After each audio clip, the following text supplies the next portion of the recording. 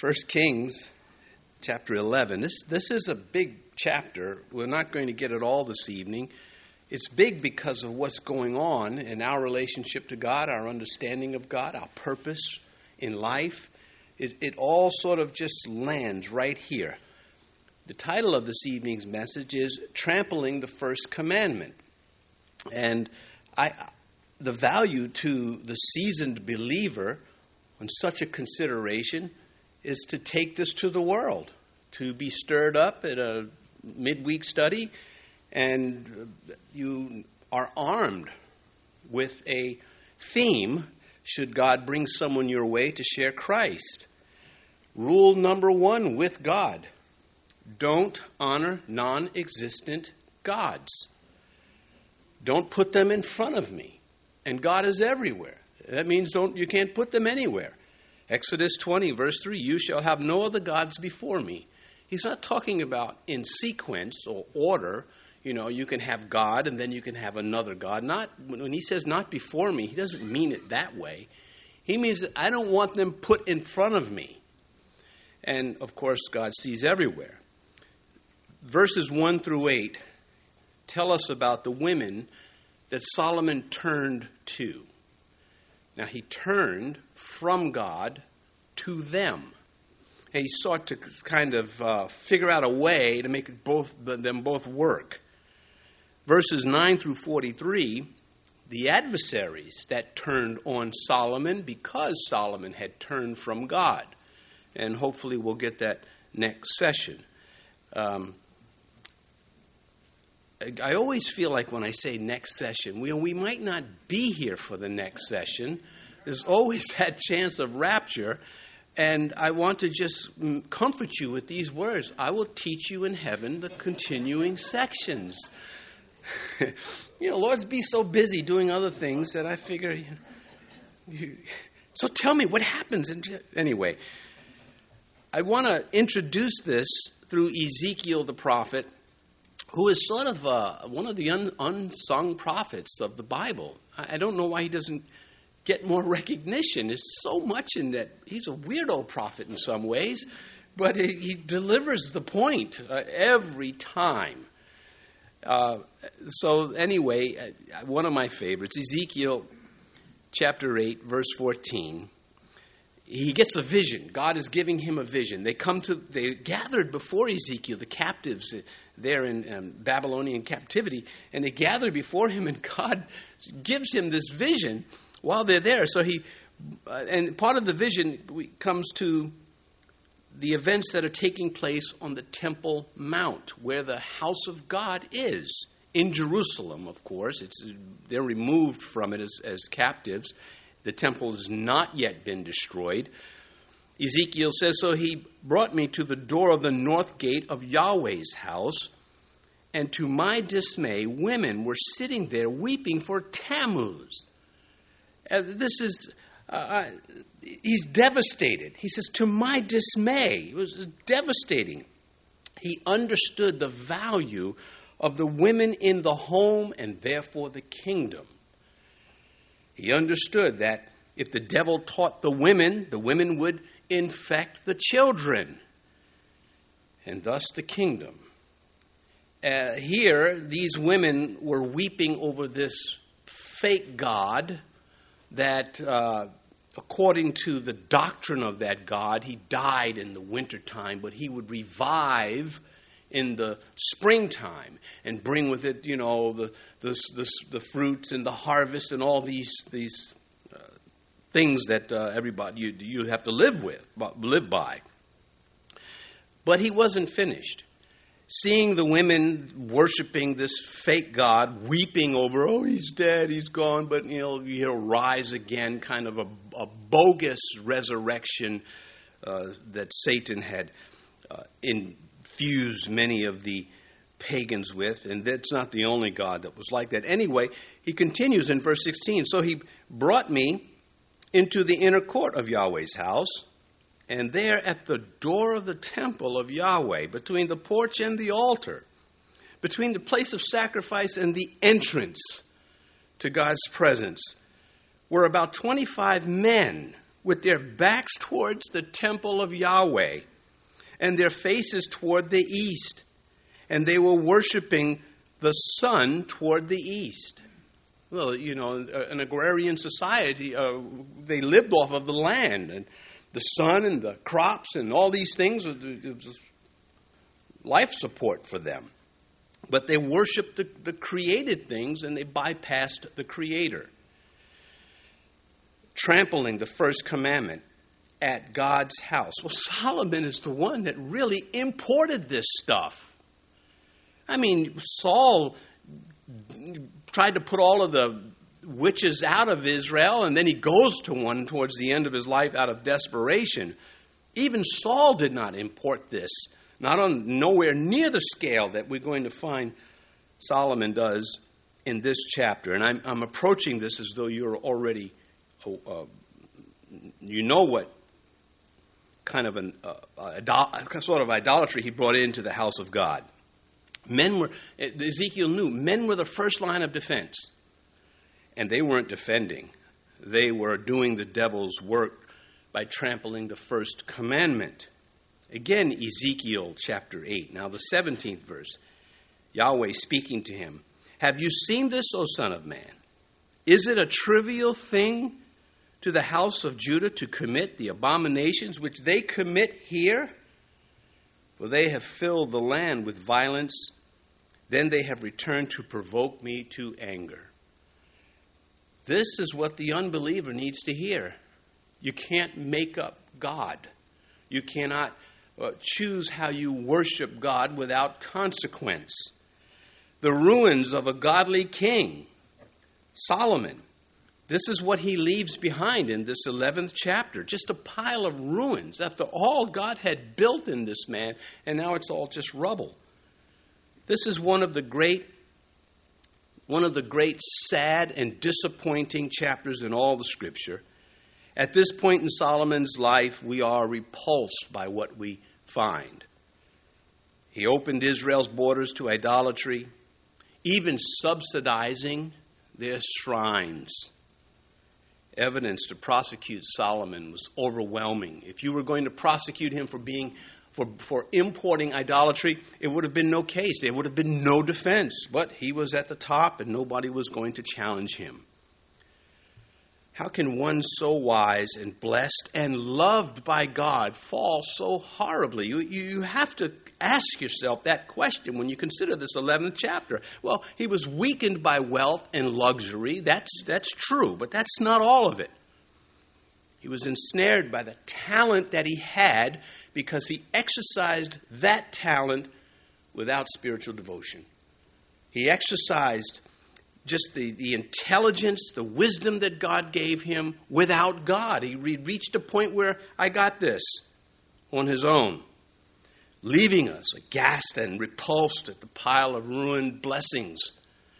And that's it right there.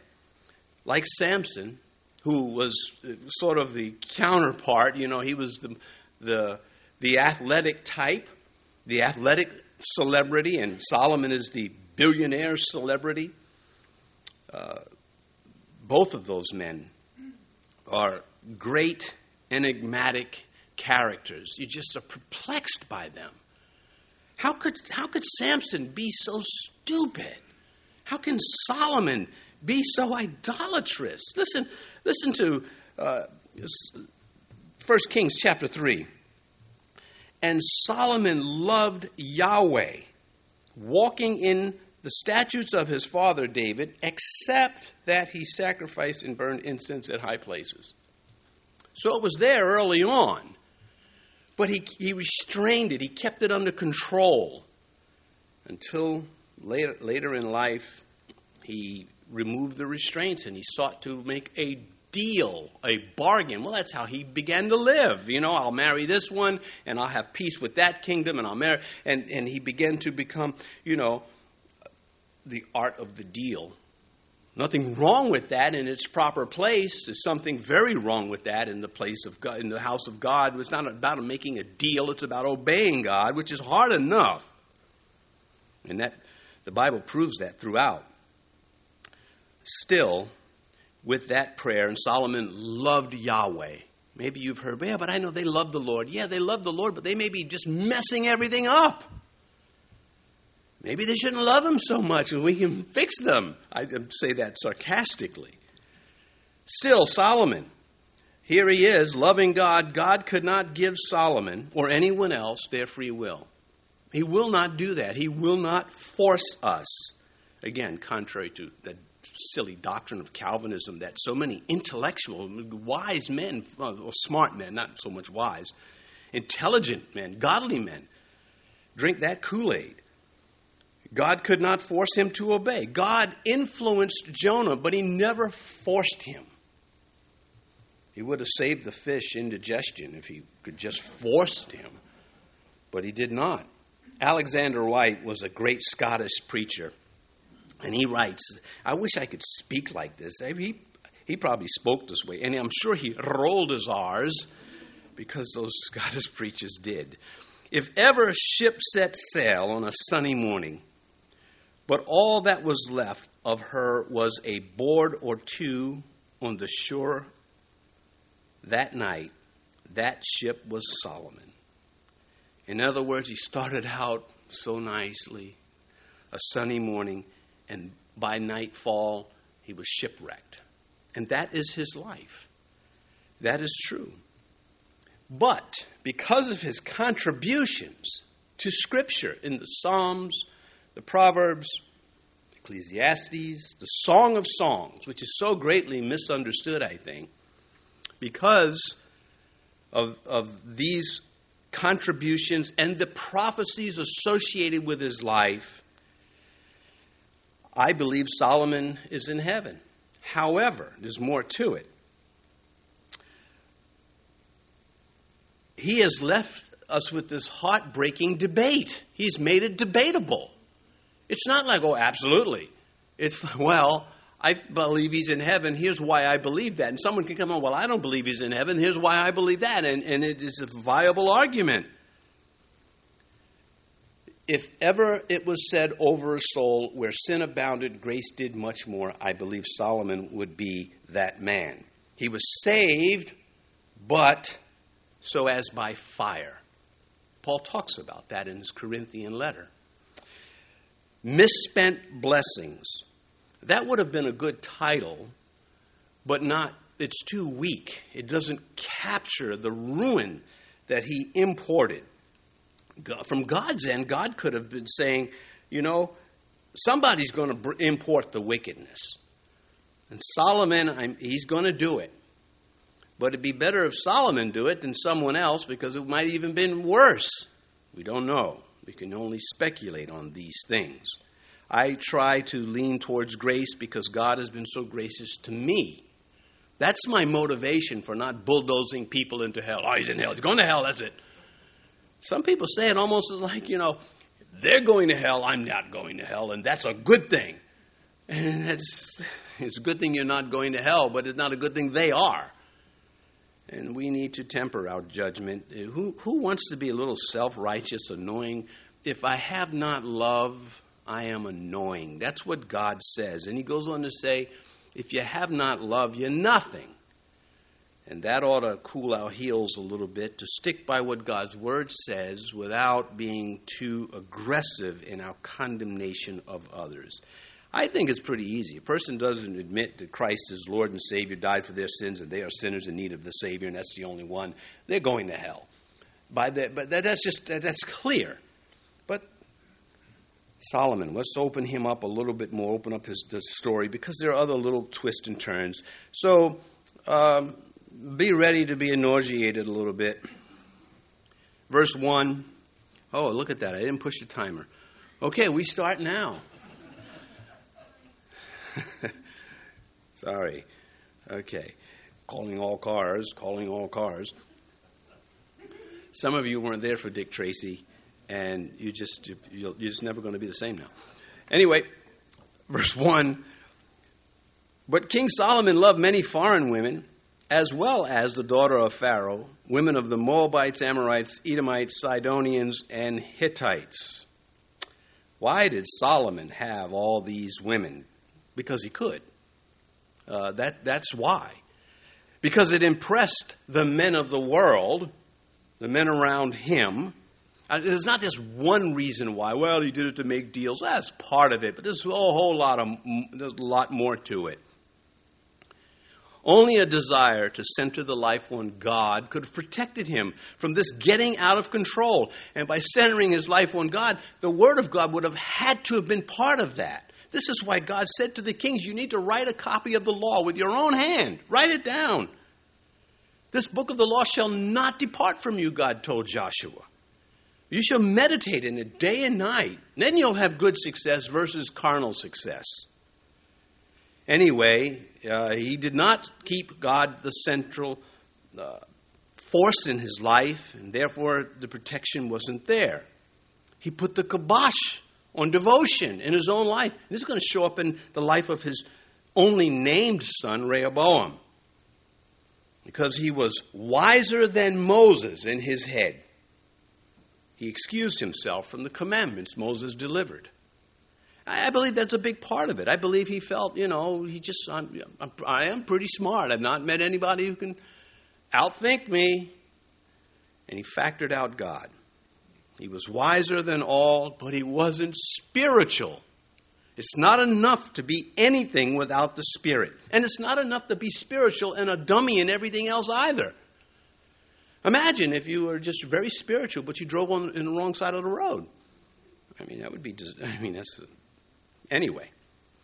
1 Kings chapter 3, verse 12. Behold, Solomon speaking, I have done according to your words. See, I have given you a wise, God speaking to Solomon, wise and understanding heart, so that there has not been anyone like you before, nor shall any like you arise after you. I'm going to make you so smart that no one's going to ever be as smart as you. Spiritually, though, he became a dummy. Daniel was as righteous, more so, and certainly wiser than Satan. In fact, every believer is wiser than Satan. I'm not talking about in doing evil. Satan, Paul said, I wish that you were, ignorant in doing evil, but wise in doing good. We're wiser than Satan because we don't rebel against God like Satan. Lucifer, I'm talking about. Because when we say Satan, we mean all the enemy realm of this in the spirit world. But to single it narrow it down to their leader, Lucifer himself. Daniel, as I mentioned, is held up by God, again by the prophet Ezekiel, which shows the influence that Daniel had. Daniel was alive in those days. And he had such an influence that God spoke to Ezekiel about the people, and he says to the people through the prophet, behold, well, he's speaking actually to the king of Tyre. And much of what he says to the king of Tyre is applicable intentionally to Satan himself, but also to the king. A dual application, and to anybody else who wants to line up on that side of the road. Behold, are you wiser than Daniel? There is no secret that can be hidden from you. So Daniel was he was so spiritually in tune with God that it stands out even to the great prophet Ezekiel. Well, Solomon was not wise spiritually. That's the point. He may have been smarter. He was smarter than Daniel. He could beat him in a spelling bee. He just could not carry out the righteousness like Daniel could. And God wouldn't speak to Solomon anymore like he spoke through Daniel. Daniel's prophecies are unfolding before us to this day. Well, that's some of what was going on. We have this really intelligent man who spiritually let himself drift away, and all he was left with was the one leg of intelligence without the spiritual. Paul was intelligent and he was spiritual. Peter, what he lacked in intellectual prowess, he made up for with his spirituality, his closeness to God. It says here in verse 1, as well as the daughter of Pharaoh. So he married many foreign women, And as well as he singles out now Pharaoh's daughter. And this is the last of 5 references to that marriage. The historian just really, he writes as though he's just irritated with Solomon sometimes. I get that sense.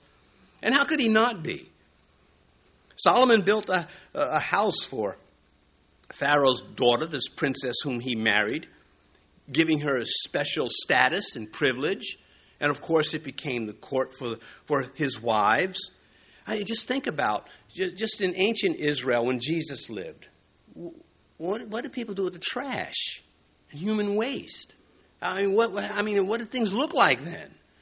And so you imagine this giant complex would have required an army to support, to keep it clean. And the Jews were known to be clean. It was baked into their scripture.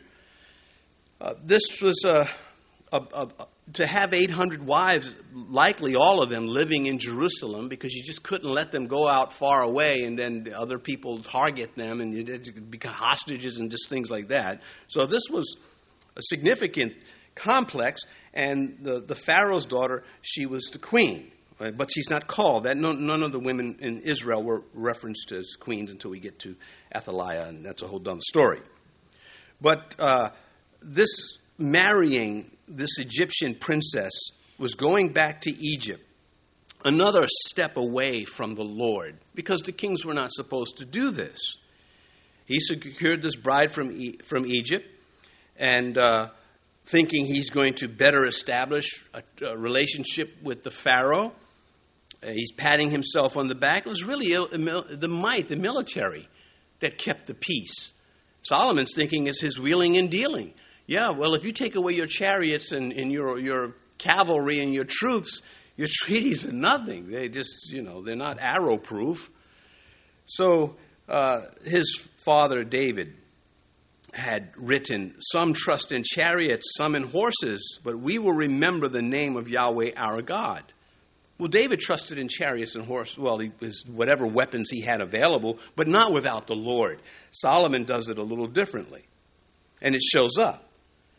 He wanted horses so he could not only have them for his military, but so that he can engage in trade to bring in revenue. So he's thinking this is pretty good. I can buy these Arabian horses. I can buy these other horses and sell them make this profit. And I can also build up a stronger military. Our horses will be superior to their horses. And the chariots, of course, that was the mechanized army that he had during that day. And so these actions reveal Solomon's doubts about God, but his confidence in himself. So I can do better than God. Now, if you walked up to Solomon and said, "Can you do better than Yahweh?" Of course he would say, "No, I cannot." But that's not how he lived. He lived as though he could, because he's breaking these cardinal rules, as we would say, given to the Jewish people, particularly the Hebrew kings, by Moses, whom he thought he was smarter than. All of this, to me, is something that is relevant today. People who have a lot of money, again, if you have a lot of money, people think you know everything, I guess. You can tell them about anything. After all, you figured out how to get money. Well, some people, that's all they can do is get money and keep it, and not a lot more. I mean, what's the stock guy? I don't want to say his name, and don't say it. But he's all about making money. He writes books to tell you how to make money so he can make more money, selling the books. But I bet you he can't fix a flat tire. I bet he probably can't even,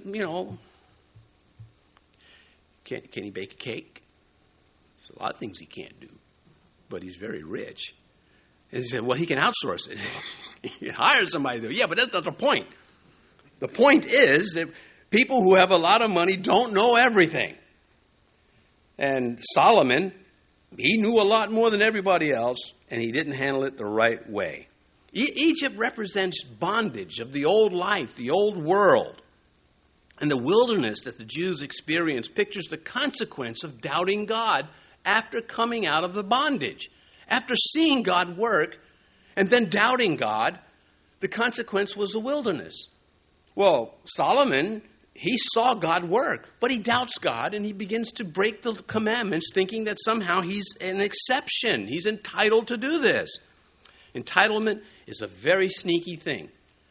People visit this church, think that they are entitled to do things their way.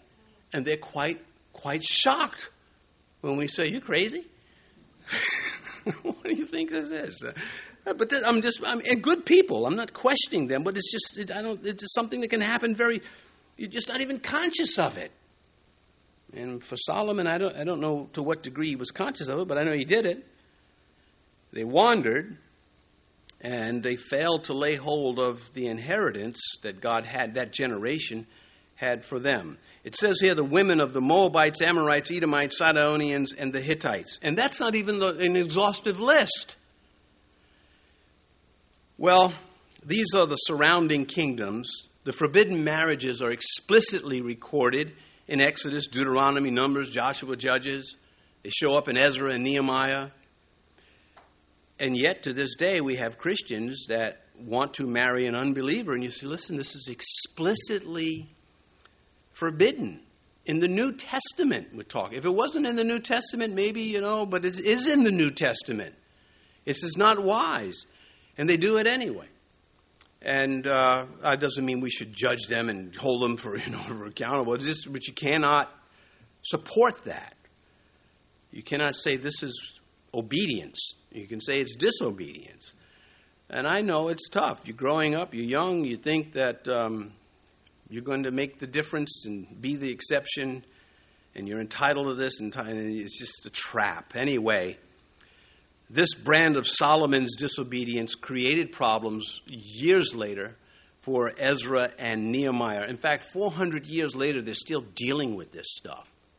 In Ezra 9 and Ezra 10 and Nehemiah 13, Nehemiah knew how to deal with people, did he not? So I struck them. I pulled out their hair. I flattened their tires. I mean, he's my kind of leader, although I don't want him to lead me. But I want to lead like him. So, anyway, that 13th chapter of Nehemiah is just worth reading by itself. Anyway, Solomon, I think some of it wasn't that he was trying to imitate the surrounding Eastern potentates. All the kings do it that way. And then at the beginning, I don't think he was imitating them. I think he was trying to blow them away. What do you got in your harem? 10? 20? How about 1,000? I'm serious. I think that's what was part of what was happening. He just, look, if I'm going to sin, I'm going to really sin. And he just went crazy. 700 wives, 300 concubines. Why? It's almost a psychosis. There's a madness that belongs to this at some point. And the world is, one Christian writer, this is a good time to read this to you. One Christian writer long since gone, the world is that collection of men in every age who live only according to the maxims of their time. The world lives according to the culture. That's what he's saying. And that's what Solomon, the culture is the kings have harems. My dad had, I don't remember off time, 7, 8 wives. And he just, but many scholars like to say, yeah, but they were just political. No, they weren't, because if they were just political, he wouldn't have had 300 concubines. They didn't have political clout. David. Could you imagine David as an idolater? You can't. If you go by the scripture, you can't even think that David would have been burning incense to some fake god or allowing somebody to do it without wanting to do harm to that person, another covenant child, that is. David's fall was passion of the flesh, not the spirit. Solomon, he's slowly crumbling, and until this great character, until finally we have this 11th chapter that is a sad ending. Verse 2, from the nations of whom Yahweh had said to the children of Israel, you shall not intermarry with them, nor they with you. Surely they will turn away your hearts after their gods. Solomon clung to these in love. Well, this is not an ethnic thing.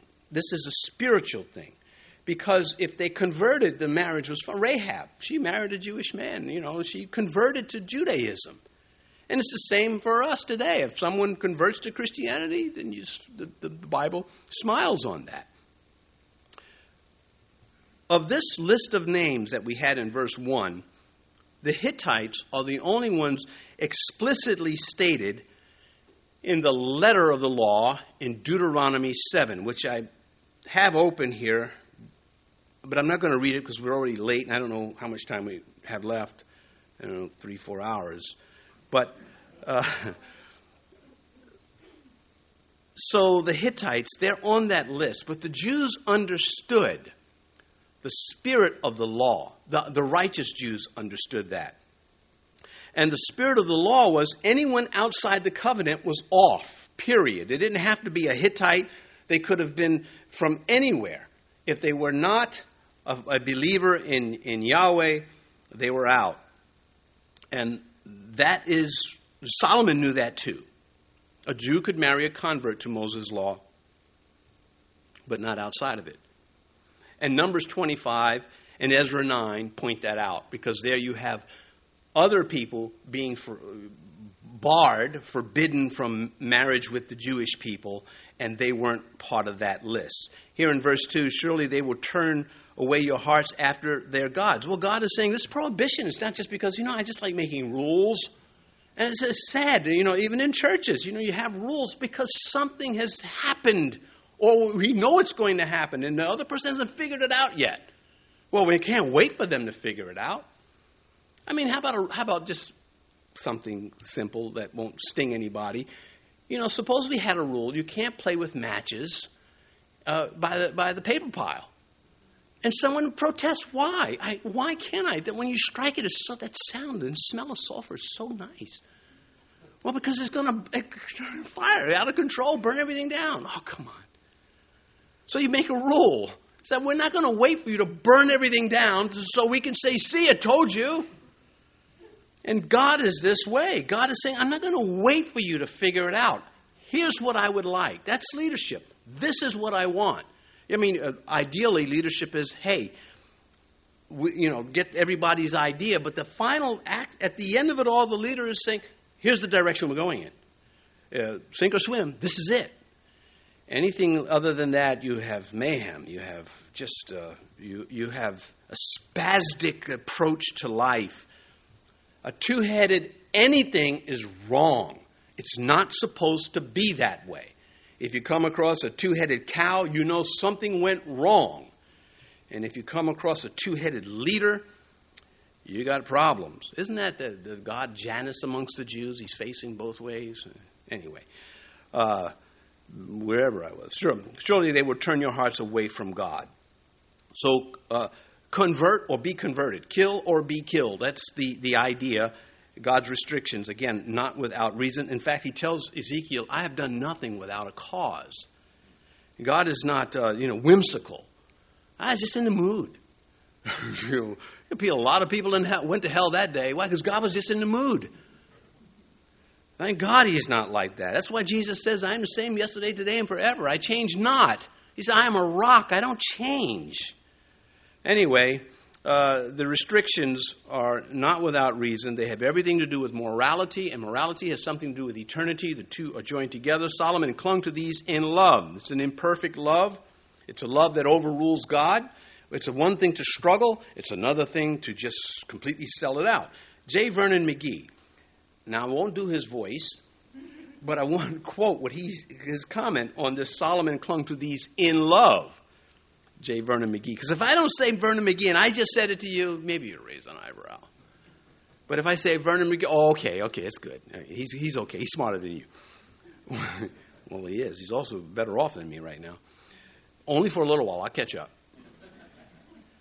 I think this is, says Vernon, the one place in Scripture where the word love can be changed to sex.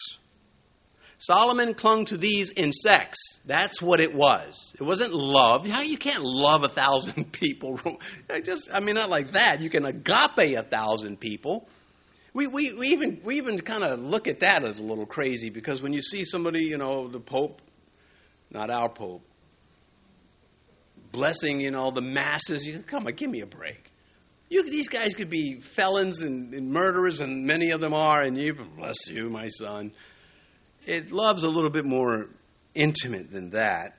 Anyway, Solomon enjoyed his lifestyle. That's what's going on, and he did cling to them. He wouldn't turn them loose. That's the idea. These intermarriages, again, not against the race of the people, but the idolatry in the people. Deuteronomy 17:17, neither shall he multiply wives for himself, lest his heart turn away, nor shall he greatly multiply silver or gold for himself. Well, he broke both of those. We'll review those in a little bit. And again, when he broke a commandment, he went all out. Verse 3, and he had 700 wives. How do you even remember the names? Do you know? God, I mean, really, he has to have an aide there to say, okay, this is, he's like, thank you. I couldn't remember. What number is she?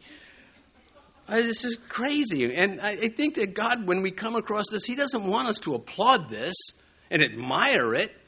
The men would have to be told that. The women, like, look, you don't need to give me any help in not liking what's going on here. This is slavery. Anyhow, he had 700 wives, princesses, and 300 concubines, and his wives turned away his heart. Well, the team was 700 versus 1. Mathematically, it makes sense. Not only was this a multiplication of wives, but they were foreign also. So that's not just, he keeps staggering. Well, look, I'm already wet. What difference does it make? Polygamy. There are still those who try to use the Bible to support. I mean, the more Mormons and morons. There's a very thin line there in speaking about those. I almost said, well, look at the morons, and it really wouldn't have been in need of correction. Still trying to justify polygamy. God had said, a man shall be joined to his wife, not his wife. So this reason, a man shall leave his mother and father and be joined to his wife, not wives. And certainly this was before the fall, but God knew what was coming. And God said that the two, not the multiple, shall be one flesh. This is upheld in the New Testament. Matthew 19:5, 1 Corinthians 6:16. It is upheld. Listen, men and women are equal. They're not identical. One's not inferior to the other. They have different roles. God has assigned these roles. And in the New Testament, all things are lawful for me, but not all things are edifying for me. Well, that leaves a lot of margin, a lot of space to get a lot of things done that you otherwise could not get done under a strict law. Christianity, Paul had the insight to know that, listen, Judaism, it was the foundation of the church, but we have now built atop of that, but not according to our own understanding. It has been given to us by God. And can you imagine the New Testament without the apostles? There'd be no authority. It would just be, this guy said this guy said that, but the apostles locked that down. When they spoke, that was it. There's just no changing it. And God designed it that way. And yet you just get somebody that's going to come along and try to make women look inferior to men, or you're going to have somebody else come along and try to make a woman one of the guys. Satan is the one that kills femininity, and Satan is the one that makes men feminine. Who else could it be? Who else has got that great of an influence over invisible things in an evil way? It's the devil. Well, I like C.S. Lewis said that he loved the sound of men laughing. Because there was just there was something right about the masculinity in its proper place. He didn't say a man laughing. He meant men together in camaraderie. Well, there are things that it goes, we love to see children playing with each other peacefully. We're not excited about it when they're fighting or fussing, but there are these things that are okay to like and to understand, but you would think that they're common sense, and they're not. We're living in a time where that is just not only wrong, it is devilish. tell a little child they need a sex change. Somebody ought to beat the snot out of somebody for thinking like that. There's no other cure. They should make me the czar of beating the snot out of people who do things like that. I mean, and I'm not using a newspaper. What are you going to do with that stick?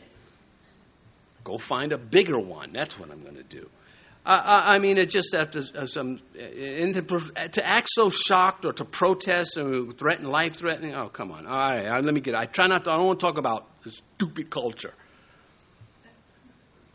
Other generations have been more evil. This one has been stupid. Well, I don't know about more evil, as evil. This one has been the stupidest one. When I say generation, I mean from 100, whoever's alive buying into this junk. I'm not talking about one particular age group. Who would disagree with that? Who would have imagined it? Okay, this is a rant. This is a rant. All right. These princesses here, of course, we've already covered the political side of that. Downsizing this, again, keeping it in all this political, I think is wrong. There's more to it. 300 concubines. They were not acquaintances. If 1,000 in a harem, how shallow. I need to just keep moving. And his wives turned away his heart, here in verse 3. As God said it would happen, it has happened. And we are supposed to pay attention to this. This is not true. This is true not only with marrying or unevenly yoked relationships. It's true of unbiblical thinking. Galatians 3. O foolish Galatians, who has bewitched you that you should not obey the truth? Therefore, pardon me, I need to reread that. I'm still in my rant mode. O foolish Galatians, who has bewitched you that you should not obey the truth, before whose eyes Jesus was clearly portrayed among you as crucified? Are you so foolish, having begun in the Spirit? Are you now being made perfect in the flesh? Does that not fit Solomon? Can you not say, Solomon, are you so foolish? Who's bewitched you? God showed himself. You have 4 visions of God. God's speaking to you directly. Your kingdom was given to you by God. Everything that David handed to you was because of his relationship with God, a man after God's own heart. You began in the Spirit. How is it, Solomon, that now you're being perfected by your own wisdom without God? These lessons, every one of them, have something to do with us. Verse 4, for it was so when Solomon was old that his wives turned his heart after other gods, and his heart was not loyal to Yahweh his God, as was the heart of his father David. Well, it would help to remember this. As bad as Solomon is, and we're going to still get to more of it, there were other kings of the Jews who were far worse. I mean, Ahab. For example, Manasseh. These men were monsters. Solomon wasn't going around, mass killing and just things like that. But that doesn't make this acceptable. But it helps us get a little perspective on what is going on here. They turned his heart after other gods, referring mostly to his tolerance, as mentioning that there should have been an intolerance, but he tolerated them. If you walked up to Solomon and said, "Are you worshiping Molech? Do you believe he's God?" He would. I have no doubt myself. He would say, "Of course not." But it works well with the wives. It keeps peace, keeps the tree. He has all these answers that are wrong answers. But I don't think he personally believed that these were genuine gods. Again, we go back to Galatians because Paul is dealing with this. He sets the churches up in this region. There would be those that would come in back of him to try to undo his work. And these churches in the region of Galatia were falling for this. And so Paul writes the Galatian letter to deal with it. And he says, I marvel that you are turning away so soon from him who called you in in the grace of Christ to a different gospel, which is not another, But there are some who trouble you and want to pervert the gospel of Christ. So here in Solomon's day, he was disobeying.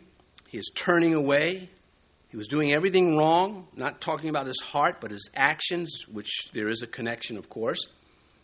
Paul comes along and says, listen, this kind of stuff happens in the New Testament too. You have people that try to, mingle in the world and false ideas, things that are contrary to God, things that God has forbidden, and they try to make it sound as though it's wiser and better than God. I believe the Bible is very clear. Women are not supposed to pastor men. They're not supposed to pastor. I believe that. The Scripture teaches that. But we have a society that will come along and say, oh, that was for them back then. Yeah, but Paul dates it. He puts the time states. It's since Adam and Eve. This is perpetual. And there are those that will do that with other verses too. They tried, the homosexuals try to say that, they're homosexual Christians. The serial killers. They need to be, hey, well, listen, we kill for Christ, okay? We're just thinning out the herd, and we're Christians too. You see the insanity behind these statements. And so Paul is saying to the Galatians, I'm amazed that you're turning away from the gospel. I can't believe it. You received Christ, you saw the grace. These other Johnny-come-latelys come up, and now you're following them. You were in the Spirit. You were following the Scripture and the apostles, and you sold it all away. There are some who trouble you and want to pervert the gospel of Christ, and that is to this day. It is an ugly fight. Whatever happened to this prayer of Solomon? Yahweh, God of Israel, there is no God in heaven above or on earth below like you, who keep your covenant and mercy with your servants who walk before you with all their hearts. I think he meant that at the time he said it, or else God would not have showed up. And he did. That is at the dedication of the temple. But he drifted. It says here in verse 4, and his heart was not loyal to Yahweh his God, and as was the heart of his father David. And we've discussed this earlier. The question I have looking at this is, did Solomon's poor devotional habit transfer to his son, Rehoboam? So a father can influence a son. Well, we all know that, just like a mother can. Will it be for good or bad? The saying, the hand that rocks the cradle rules the world. Well, there's some truth in that. But, when Bathsheba came to Solomon and said, hey, I have a favor to do for Adonijah, he didn't go for that. So that saying is not 100%, but there's still that influence. Did Solomon's poor devotional habit influence his son Rehoboam? Yes. How do we know that? Because the Bible tells us that. 2 Chronicles 12, speaking of Rehoboam. And he did evil because he did not prepare his heart to seek Yahweh. So we honor our mother and father, but we do not honor the dishonorable things that they may do. And I don't mean the nitpicking ones. I mean the ones that are moral and spiritual violations. A person, an individual has got to come to a place in their walk where Jesus is their Savior personally, not because mom and dad say so, but because they've discovered that Jesus is the Lord. Everything's right with that. And so Jeroboam, he never developed. We're going to come to him next chapter, and he's one of the greatest fools in the Bible. He listened to his buddies more than the wise men, the men who were experienced. He just threw all their experience away and went with his cronies. And what happened? The nation split, and it was a disaster. So let's review from Deuteronomy 17. Hey, look at that. Daylight saving time has not reached this clock. I have an hour left. I'm not lying. Do not return to Egypt, God said. The people were not to return to the land of bondage. Do not multiply horses. The military was not supposed to be invasive. In other words, so strong, and we're seeing this with the revived Soviet Union under Adolf Putin. They're not to multiply wives. The king was not to be divided in his devotions and his attention to God. They're not to multiply wealth. The king was not to be occupied with material gain.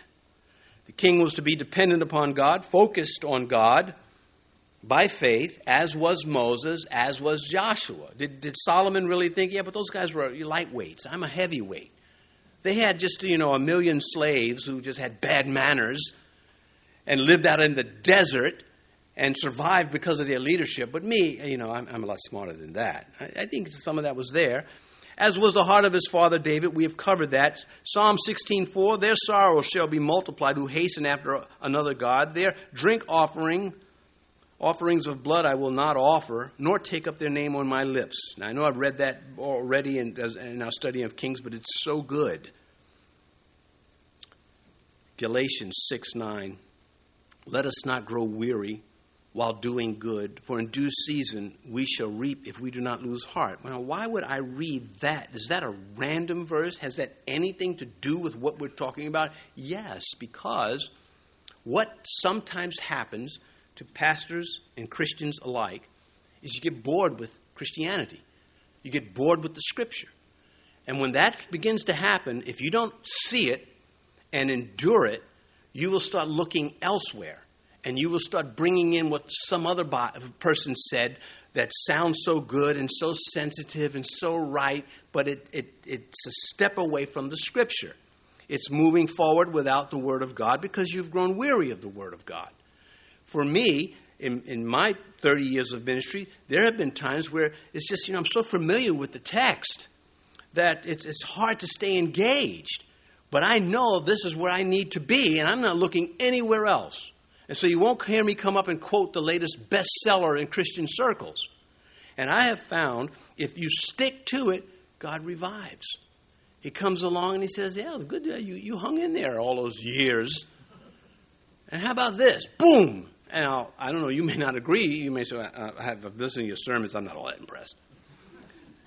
Well, I'm impressed that I'm still I love the Word of God still. And Solomon, I think, got away from that. The Word of God was no longer this special thing to him.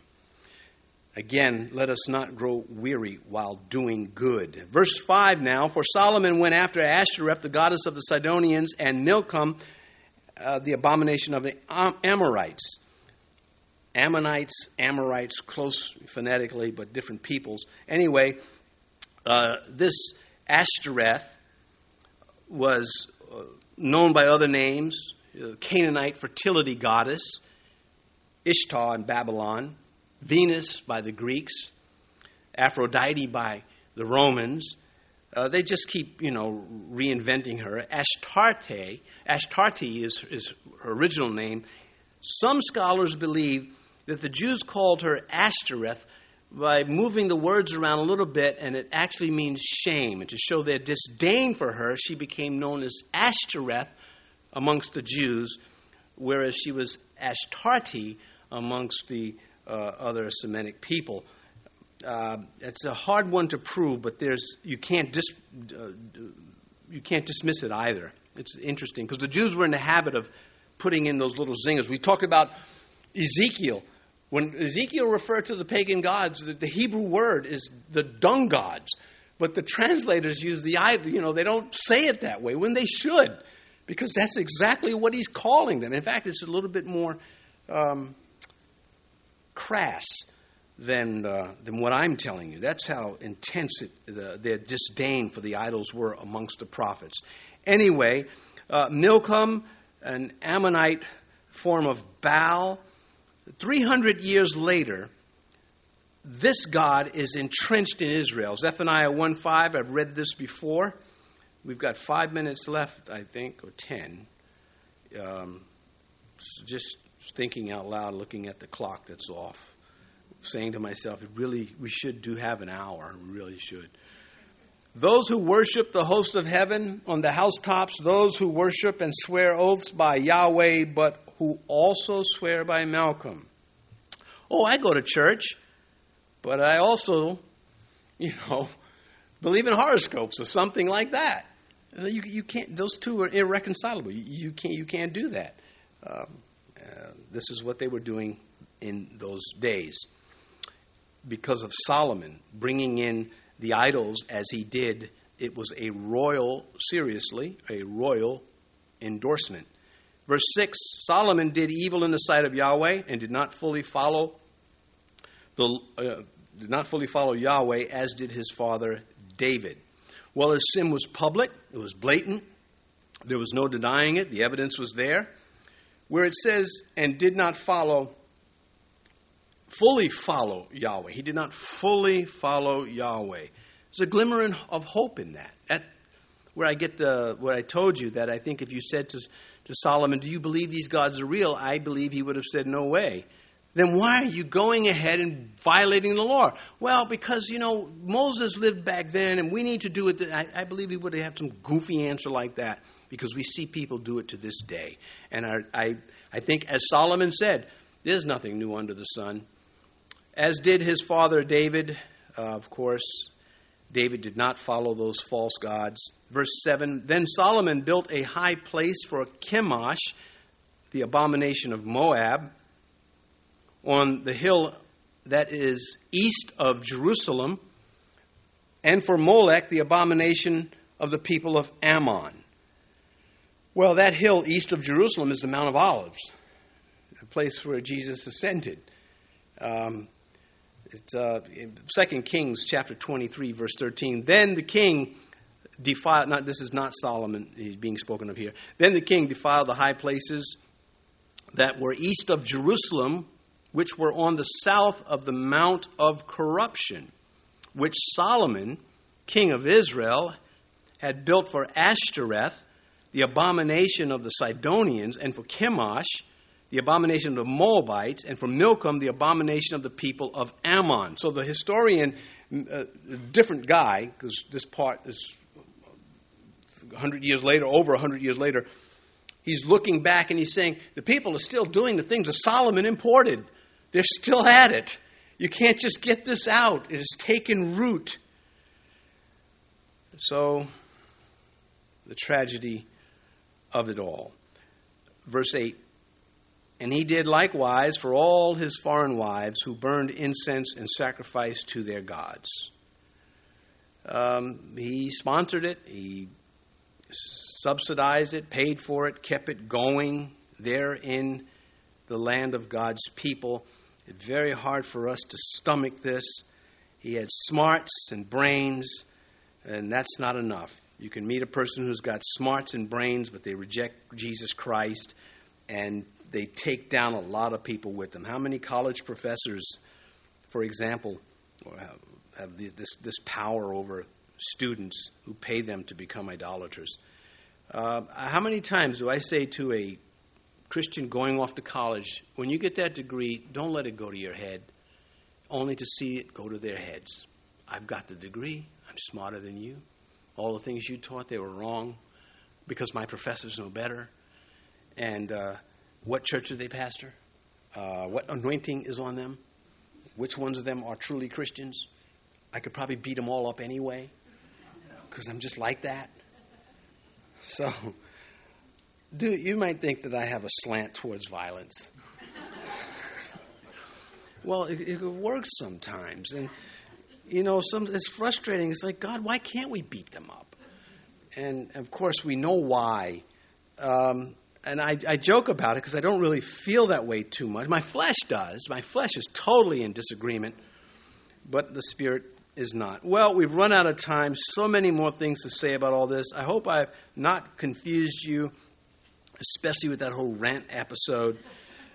I'll close with this verse, because I left out the part about Jezebel, whose horse-trampled body the dogs couldn't even finish her eating her. She was so disgusting.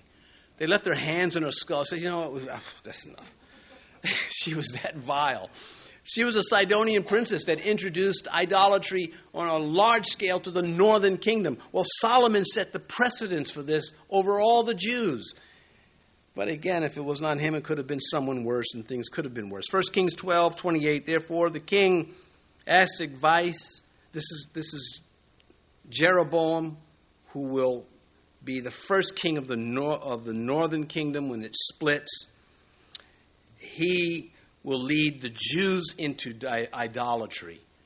Solomon had his wives be idolatrous in Israel's land. Jeroboam takes it to another level where he now brings idolatry to the Hebrew people themselves. Solomon did it to keep the peace with surrounding nations. Jeroboam will do it to keep control over his people. In both cases, we have an example of those who come along and think they know better than God's word. 1 Kings 12:28, this is Jeroboam. Therefore, the king asked advice. This is when the people were still going to Jerusalem to worship from the north. Made 2 calves of gold and said to the people, "It is too much for you to go up to Jerusalem. Here are your gods, O Israel, which brought you up from the land of Egypt." You're going to say, what Bible do you have? None. I just know parts of the Bible, and I change it when it works for me. Well, this has been a hot night for me. Not a tough section of Scripture to see such a great man of God just become such a fool. Let's pray. Our Father, you know all things, and we take great comfort in that. We pray that we learn lessons from this and we apply them. We pray that we, as Paul said, I've fought the good fight. I've kept the faith. I have finished the race. May that be said of each and every one of us. May we take this stuff very seriously. May you get us all home safely tonight, we ask you in Jesus' name. Amen.